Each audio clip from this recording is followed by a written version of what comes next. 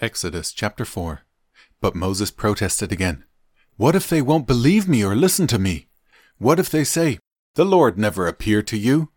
Then the Lord asked him, "What is that in your hand?" "A shepherd's staff," Moses replied.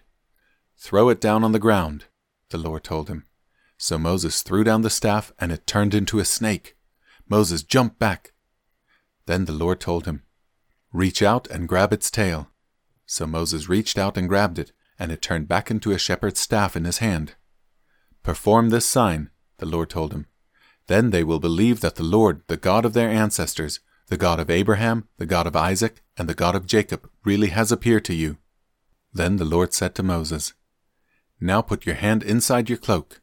So Moses put his hand inside his cloak, and when he took it out again, his hand was white as snow with a severe skin disease.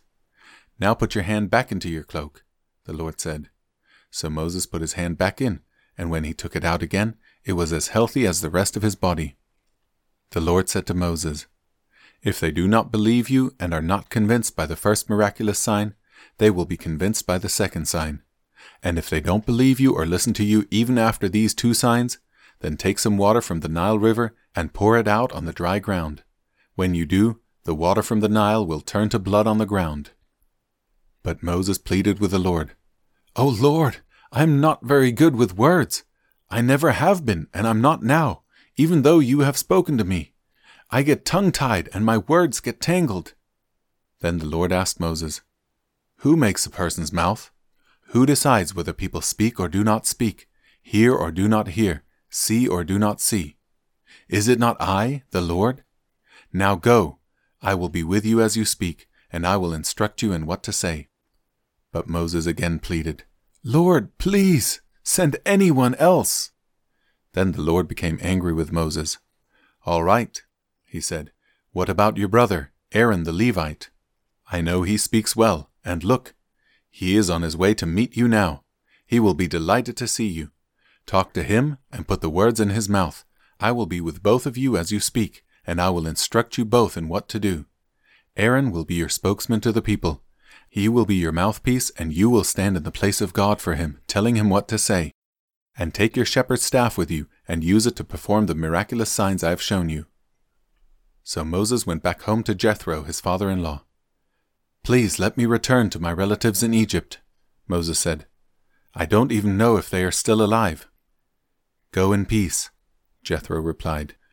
Before Moses left Midian, the Lord said to him, "Return to Egypt, for all those who wanted to kill you have died."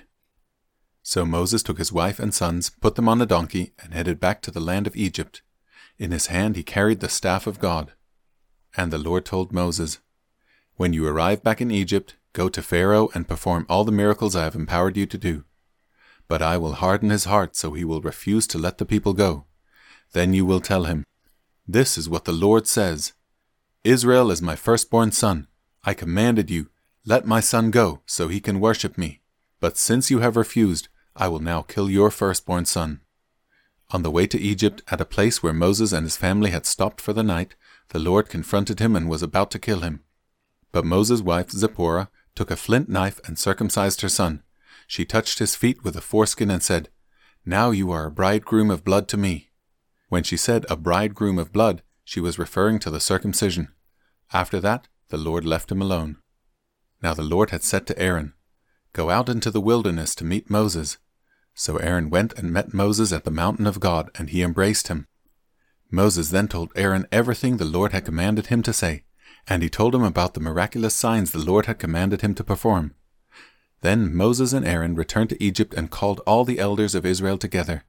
Aaron told them everything the Lord had told Moses, and Moses performed the miraculous signs as they watched.